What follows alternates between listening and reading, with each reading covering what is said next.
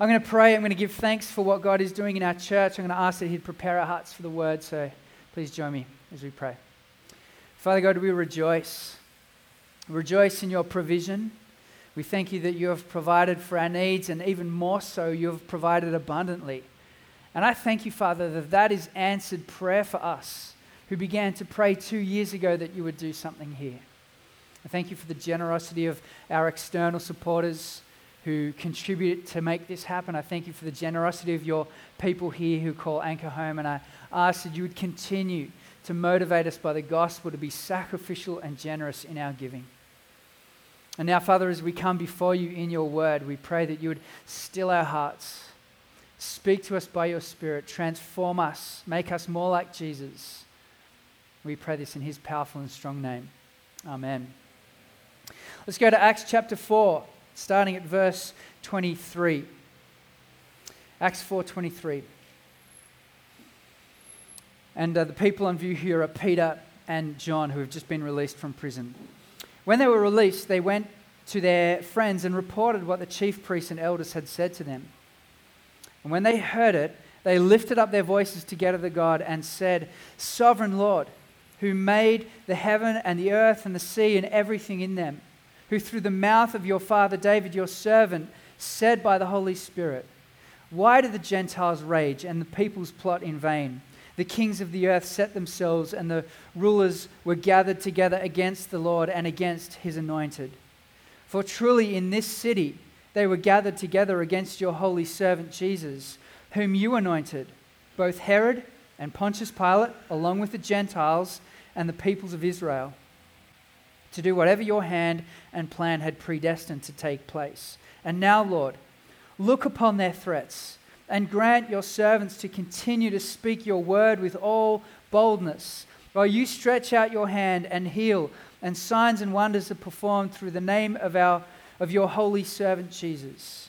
And when they had prayed, the place in which they were gathered together was shaken, and they were all filled with the Holy Spirit, and continued to speak the word of the Lord with boldness.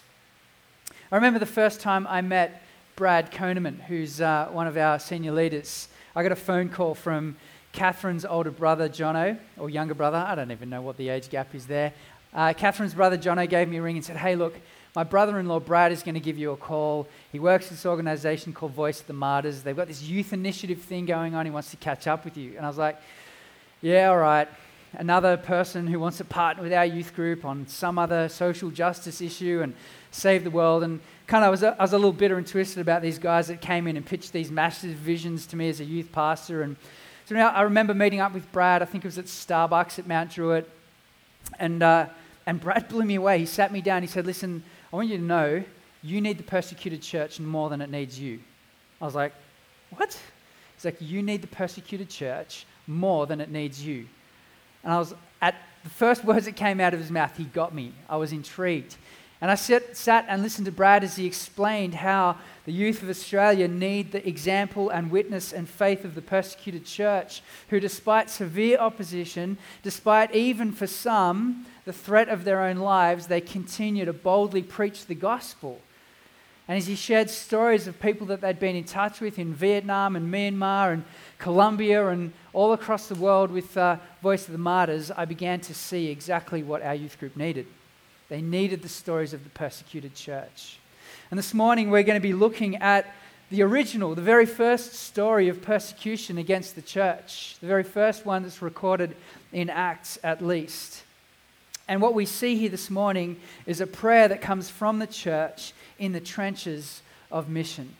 But before we get to the actual prayer itself, there's a lot of context that leads up to this story. And so I want us to catch up on what's already happened. And it begins all the way back in Acts chapter 3, verse 1.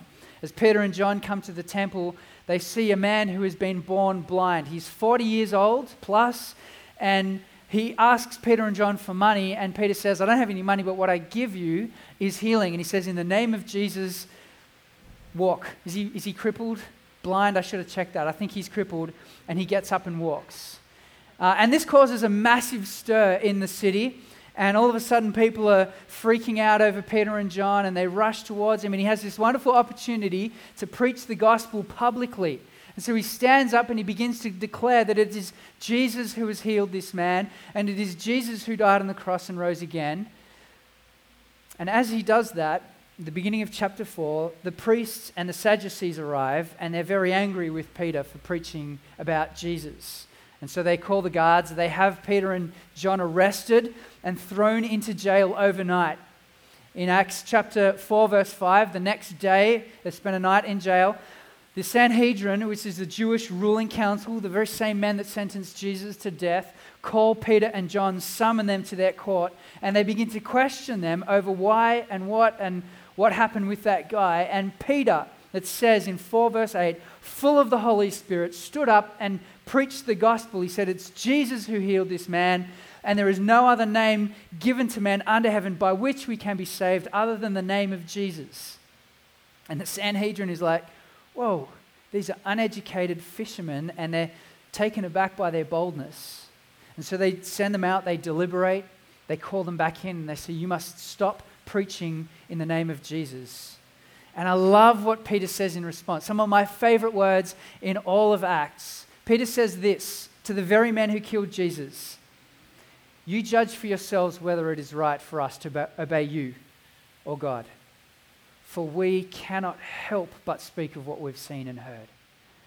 We cannot help it.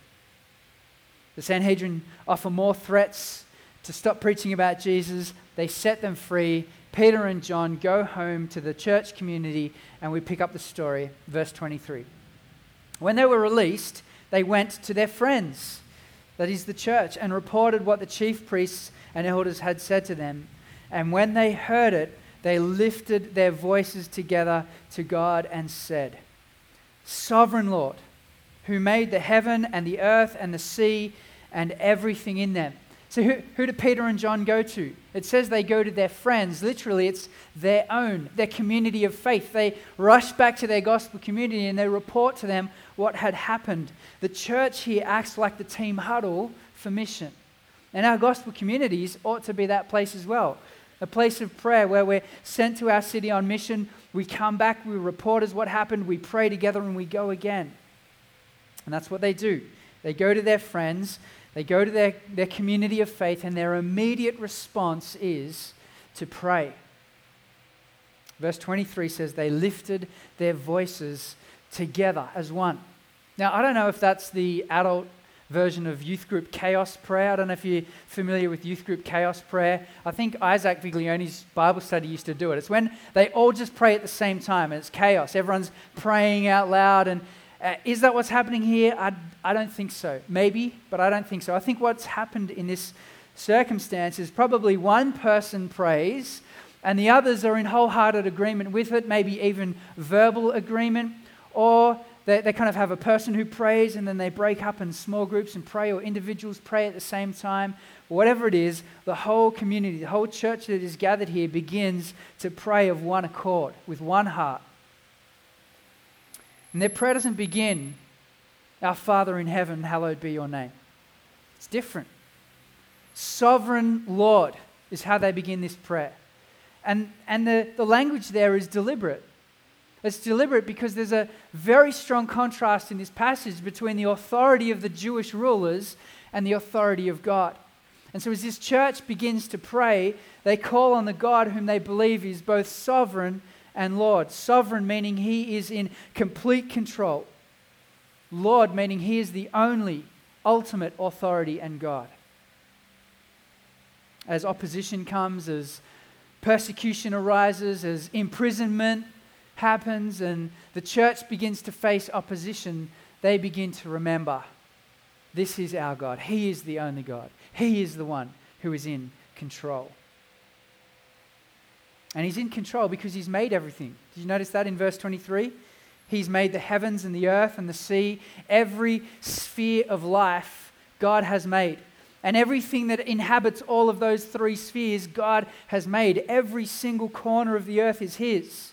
He has supreme control, supreme rule, supreme authority to rule over every corner of the universe, including the hearts of the men who have imprisoned and threatened Peter and John. That's the God they pray to.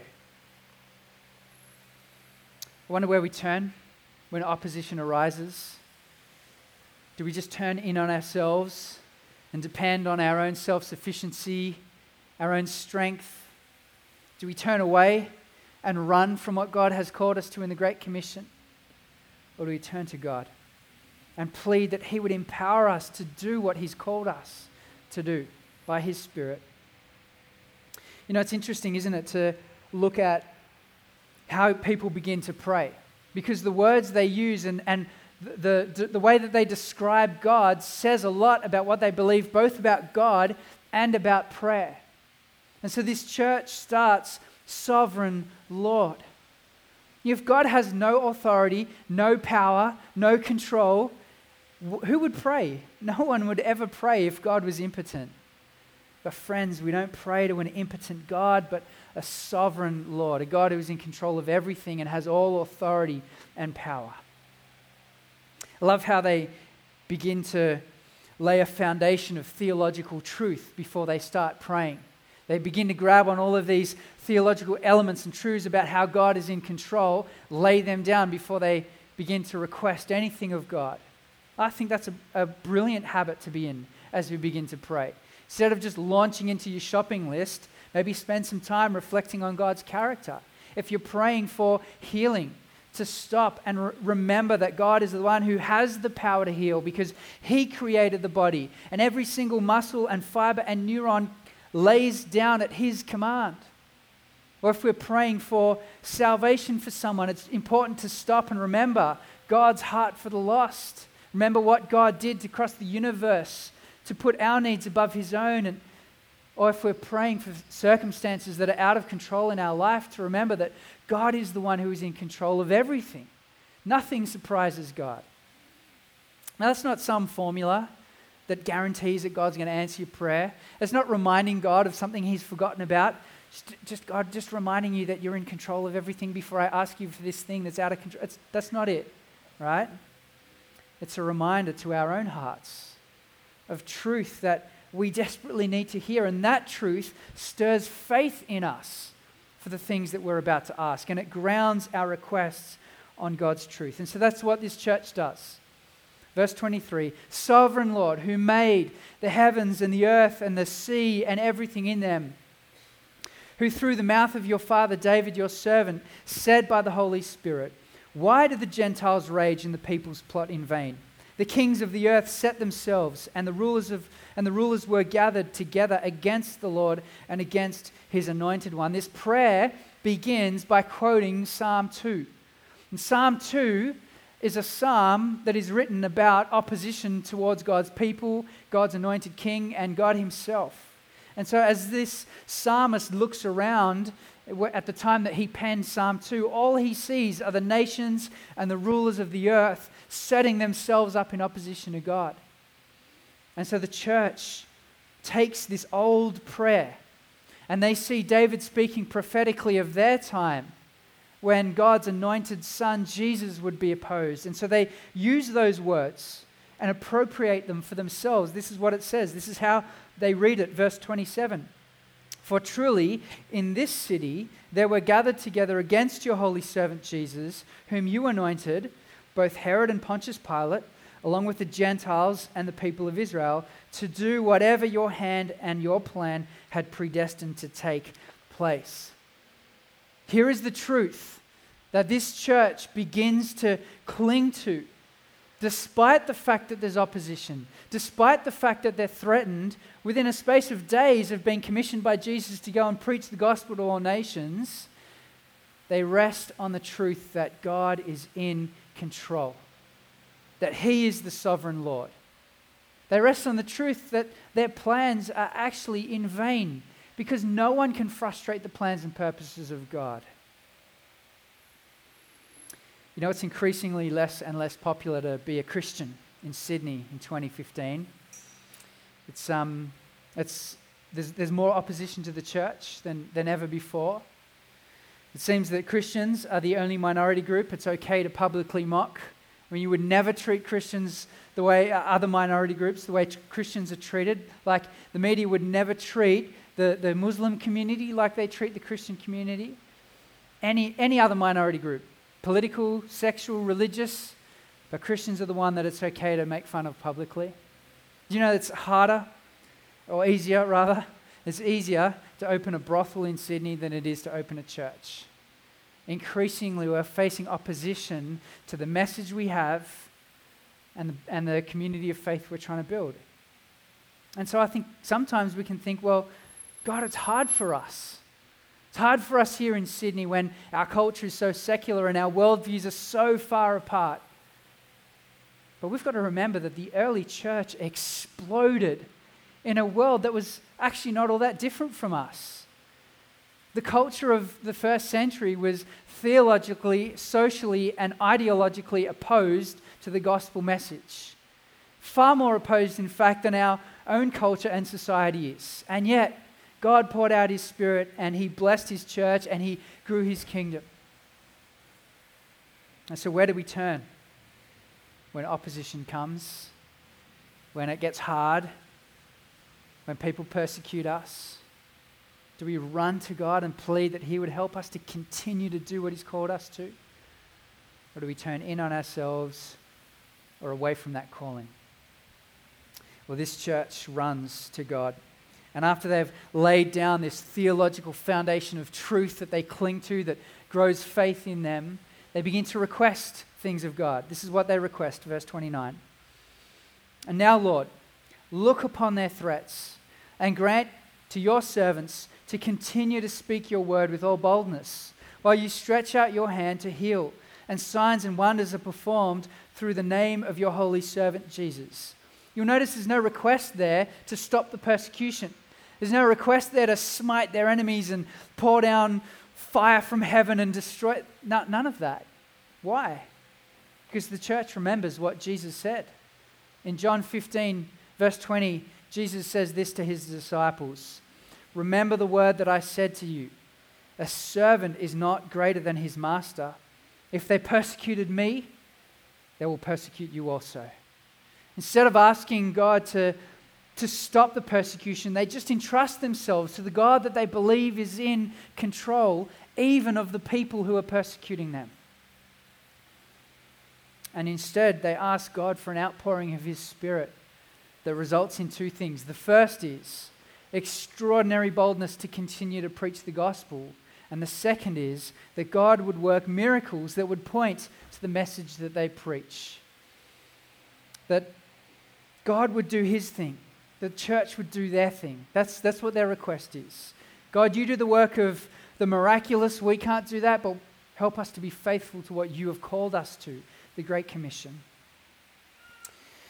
What would you do if New South Wales state government slapped a ban on proselytizing, as they like to call it? You couldn't share Jesus with anyone. What would you do? Would you go back to your gospel community, get on your knees, plead with God that he would make you bold, and then walk out the door and preach Jesus fearlessly? Would you do that? Because that's exactly what this church has done. And the reality is that the majority of the Christian world outside of Western countries lives like this. This is what it means to be a Christian. For way more of the population of Christianity than in the Western world. It's interesting, isn't it, that the church that experiences the most freedom to preach the gospel is often the church that has the least boldness and courage. And the church that has everything to lose is increasingly stepping out in faith and boldly declaring the gospel.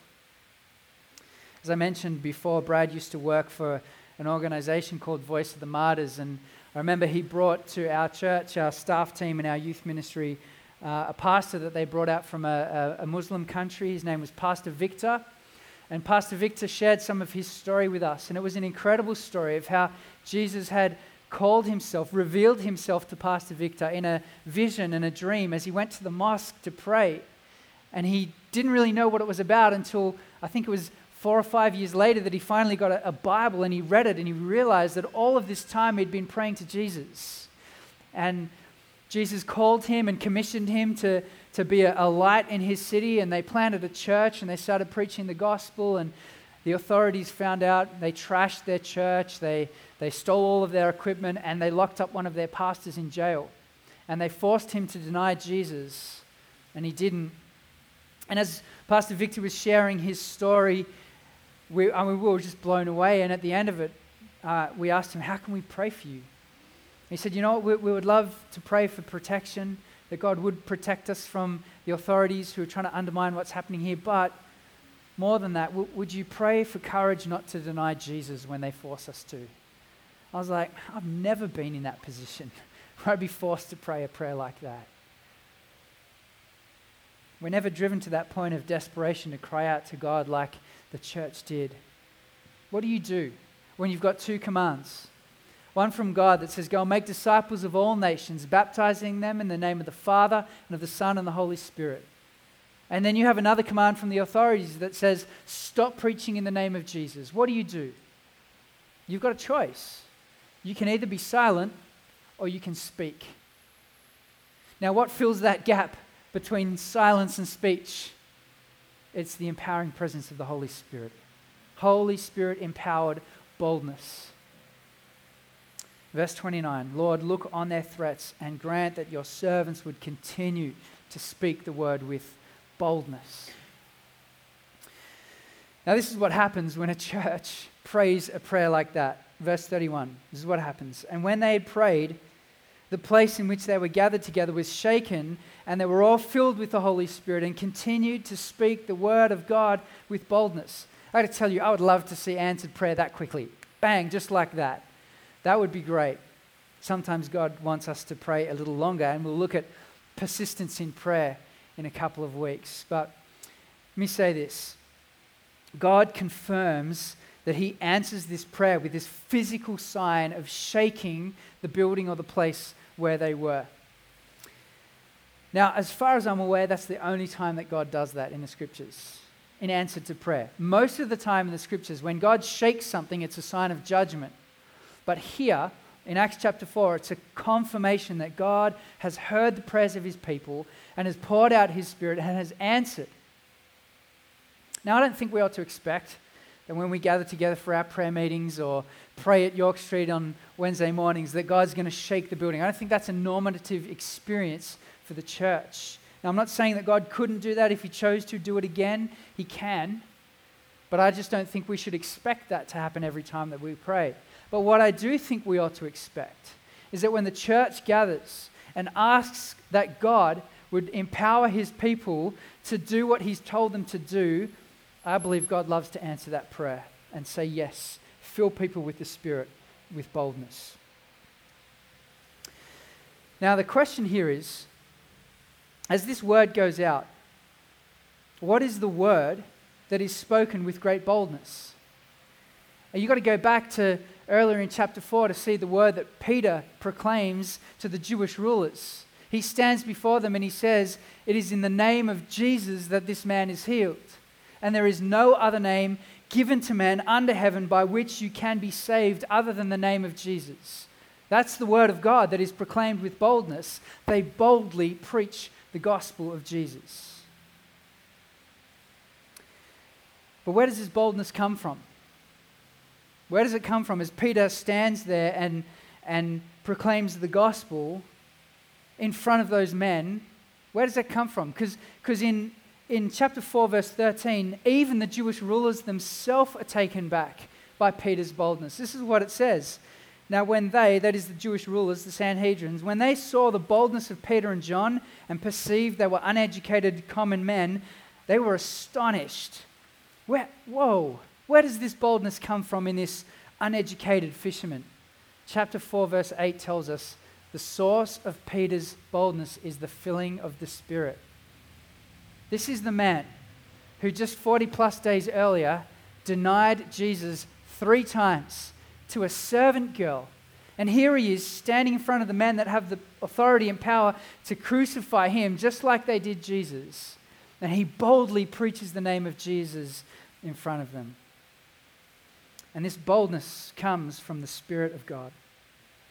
Now, boldness is not to be mistaken for macho bravery. It's not to be mistaken for thoughtless and insensitive preaching at people. It's not what boldness is. It actually takes very little boldness to do something like that. Essentially, that's called being a jerk. That doesn't take much boldness. Boldness also doesn't mean that you will never fear anything. Boldness doesn't mean that you will fear the opinions, that you'll never fear the opinions of people. What I think boldness means here is often it's a spirit-empowered realization that there is something that is way more important than the fear and anxiety I'm feeling right now, namely the honor of Jesus. That there is an eternal need that this person needs met, and I have the message of hope to bring it to them. You know, if we're honest with ourselves, what we need is not more training in how to share the gospel. What we need is not more opportunities for the gospel. What we need is not more conviction that people need to hear the gospel. What we need is more gospel courage. What we need is spirit-empowered boldness to preach Christ. The reality is I know what to say. I know what people need to hear. I know I have opportunities all the time. I just chicken out so often. We need to hear this. We need what the Spirit has on offer. Power for boldness to boldly declare Jesus. Gospel courage. But you might be reading this and thinking, well, hang on a sec. What is this secondary filling of the Spirit that you're talking about here? I mean, I thought once you became a Christian, you got the Spirit and that was it. Is it like, do we need top-ups or something? And it's a great question. But if you read through the book of Acts, you will see a number of times that people or the church are said to have been filled with the Spirit subsequent even to the experience of Acts chapter 2, where the Holy Spirit comes on them for the first time. And so here in Acts chapter 4, you get Peter, who's already been filled with the Spirit in Acts chapter 2 at Pentecost and spoken in tongues, being filled with the Spirit. And then the church, as they pray, being filled with the Spirit. Part of the selection criteria for deacons in the church in Acts chapter 6 is that they ought to be people who are full of the Spirit. And I don't think that means that they should be Christians. It's a character assessment. Is this person walking in step with the Spirit? Is this person living on mission, empowered by the Spirit? Can we see the Spirit at work in their life? Stephen, who is one of those men, is also described a number of times as a man who is full of the Spirit or being filled with the Spirit in the case of opposition. In chapter 6 and 7, we read of the first martyr who is killed for his faith. And Stephen faces that full of the Holy Spirit. Paul, in chapter 13, verse 9, when he faces opposition from the magicians, he stares them down and it says he looks at them in the power of the Spirit. Or the church in chapter 13, verse 52, are facing persecution, and it says the church is full of joy and the Holy Spirit. There's also a number of occasions where church or people are described to be full of the power of the Holy Spirit or full of the comfort of the Holy Spirit. And so it seems to me that this is the empowering presence of the Spirit being poured out on people, distinct and additional to the original reception of the Spirit that comes when someone becomes a Christian. You cannot be a Christian without the Spirit of God. But God continues to pour His Spirit out on His people, in particular in the face of opposition, to empower us for mission. Now you'll notice there that I didn't say a second blessing of the Spirit or a second baptism of the Spirit evidenced by tongues, because we just don't see that happening in these accounts in Acts. There is no baptism language associated with the word filling in any of those references I gave you. And there is never a case where tongues are spoken as a result of those fillings of the Spirit. This is not a second baptism of the Spirit that is subsequent to your receiving the Spirit of God. This is a secondary filling and empowering of the Spirit for the purpose of mission, particularly in the face of opposition. And so that's what I think happens throughout Acts. And to be honest, it's what I think our church desperately needs. So that's the first source of this boldness. It comes from the Spirit of God. The second source, and this is not explicitly stated in this passage, but I throw it in there because it's so much a part of our DNA at Anchor. And that is a second source of gospel courage is gospel identity. Gospel identity. Tim Keller, in his book, The Reason for God, says this: the gospel leads to deep humility and deep confidence at the same time. It undermines both swaggering and sniveling. I cannot feel superior to anyone, and yet I have nothing to prove to anyone. if I know that my identity is in Christ, that I am a child of God, that I've been redeemed and rescued, that what God thinks of me matters more than what any other person thinks of me, if I know that, if my gospel identity is firm in the cross, that Jesus has dealt with my sin, that separated me from God and has brought me back in a relationship with Him, and there's nothing that I can do to separate myself from the love of God, if I know my gospel identity, that produces confidence in me. Humility, because grace is equal. Grace is, you do not earn grace, it's a gift. The ground at the foot of the cross is flat. We all come to Jesus with the same amount of need. It produces humility, but it also produces confidence, because I know that God has forgiven me. I know that I'm a child of God. It also means that I can share the gospel freely and not worry about facing opposition and rejection, that people would think less of me, because what matters the most is that God approves of me. You know, maybe our evangelistic cowardice says way more about our understanding of the gospel than it does anything else. When we so fear the opinions of others, maybe it's because we've forgotten the Father approves of you. The Father loves you. The Father has called you to be His. He's reconciled you to Himself. And that's what's most important. And so where does this boldness come from? Two sources. In this passage, it comes from the empowering presence of the Spirit. And implicitly, it comes from our gospel identity. Gospel courage comes from the Holy Spirit and gospel identity. You know, in a culture of increasing hostility towards the gospel, we need the Holy Spirit to empower us for mission. We need to be a church in the trenches of mission who are pleading with God that He would empower us to do what He's called us to do, pleading with Him that He would fill us with boldness, that He would do the greatest work of miracles in the lives of people, bringing them from death to life. In the trenches, we need to be pleading with God. And, you know, I think that kind of prayer is actually dangerous. It's dangerous to pray a prayer like, God, make us bold. You know why it's dangerous? Because you are the answer to that prayer. That's why it's dangerous. We are the mouthpiece of God. This week I came across a quote from A.W. Tozer as I was reflecting on prayer. And it was personally convicting for me, who has been praying for revival now since pretty much I got saved. Been gathering people at whatever church I've been a part of to ask that God would bring revival. And I read this quote from A.W. Tozer. He says this: have you noticed how much praying for revival has been going on of late, and how little revival has resulted?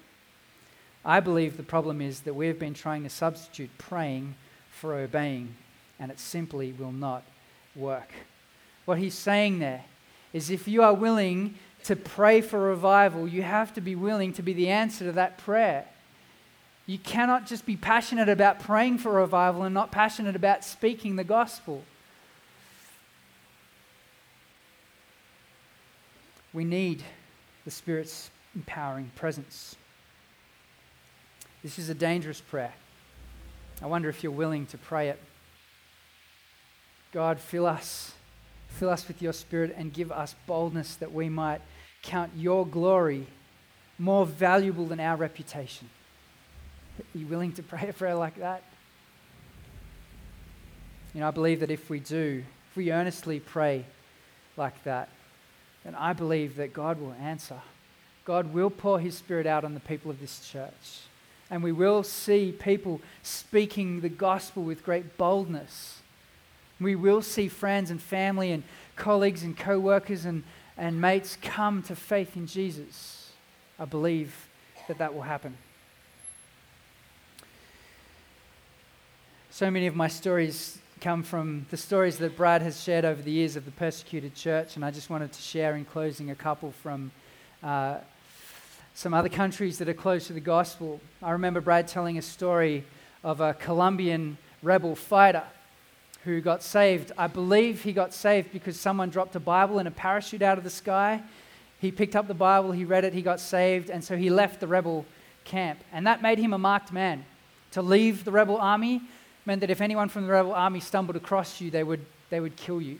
And so this man fled. He left the jungles of Colombia, and he felt a call from God to take the gospel back to men who no one could ever possibly reach because they just didn't know where they were. It was impossible to get to them. It was highly dangerous. And so this man, knowing that his life was at complete risk, took the gospel and went back into the jungles of Colombia to share the gospel in the red zone with rebel fighters. The Spirit empowered him with boldness to do that. Or I remember him sharing stories of what they called the Nigerian gumboot evangelists, who, when they were asked what they needed to preach the gospel, of course they needed prayer and Spirit-empowered boldness. They kind of already had that, because in the face of Boko Haram, who were severely persecuting them, they were preaching the gospel anyway. But what they asked for, funnily enough, was gumboots. And they said, "Why do you want gumboots?" They said, "Well, as we trudge through the jungle, there's lots of snakes, and often our evangelists get bitten and die because of the snakes, so gumboots would be really helpful." And so 13.3 Voice of the Martyrs started a campaign to fundraise money so that they could put gumboots on these evangelists. In the face of severe persecution, the Spirit empowered these people with great boldness to walk through the snake-infested jungles where Boko Haram was trying to kill them and preach the gospel. Or I remember the story of a young man called Stephen, who was a 19-year-old Bible college professor or lecturer. I think maybe you can do that at 19 in Myanmar. But he was sharing about his heart for his country. And he said, "I am willing to die for the sake of people in my country coming to know Jesus." And he talks about how they're sending out evangelists. And he talks about how he would love the church in Australia to pray for them, because he said, without prayer, there is no power. Across our world, there are people whose daily decision is to risk their life for the sake of the gospel. And the Spirit of God empowers them to do that. And here we are in Sydney in 2015 with relative freedom to do whatever we want. Do we doubt that God's Spirit would empower us to do the exact same thing here in our city for His glory? Let's be a church that is bold enough to pray a prayer for boldness. And maybe you just need to begin by saying, "God, I'm scared to pray that prayer. Would you give me the faith to pray a prayer like that? Because I know that when I pray it, you answer. It means I've got to speak." But because I know that there are people here this morning who need to hear the gospel, and that's every single one of us. What I want to do right now is to proclaim the gospel. Using the themes of Acts chapter 2 and 4, I want to share the gospel with us and minister to our hearts. God is our sovereign Lord. Sovereign Lord, this church prayed. He is the God who has created every single thing on the face of this universe, including you. He created you, He owns you, you are His. And yet we've chosen to live our lives as if God was non-existent. It is the ultimate form of defiance towards the ultimate authority, God. Our actions have both hurt and angered God. And His response is to hand us over to judgment. And yet, in His love, in His mercy, in His grace and kindness, in His perfect plan that God had established before the foundation of the earth, He gave His one and only Son, Jesus, to come and die on a cross, to pay for our rejection of God, to pay for our sin, to restore us, to wash us clean, to give us a new heart, and that Jesus would gift us His righteousness and make us perfect. It is by the name of Jesus, and only by the name of Jesus, that people are saved and can come to God. Friends, that's the gospel. Every single person in this room needs to hear it.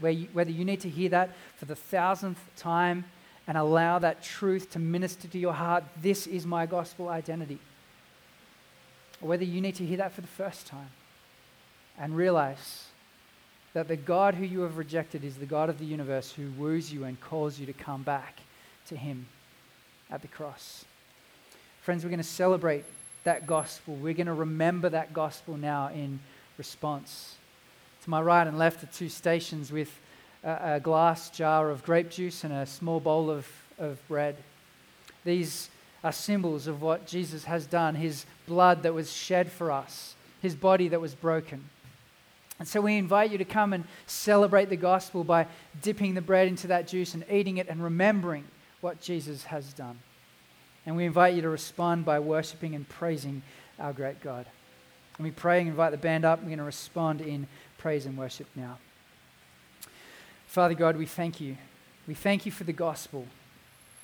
We thank you that you have crossed the universe to reach out. You, Jesus, considered our needs above your own. Did not consider equality with the Father something to be grasped and held onto. Father, we thank you that you've lavishly loved us. And Lord God, this morning as we look around our city and see a city that finds our message increasingly unpopular, hard to the ear, we pray, Father, we wouldn't turn in on ourselves in self-sufficiency or run away from what you've called us to. But Father, we ask for boldness. We ask that you would pour your Spirit out on this church, on the lives of people here, that we would boldly declare the name of Jesus, that we would regard your glory and your fame of greater worth than our reputation. Empower us by your Spirit, Father, to make a difference in this city. We ask it in the strong and powerful name of Jesus. Amen.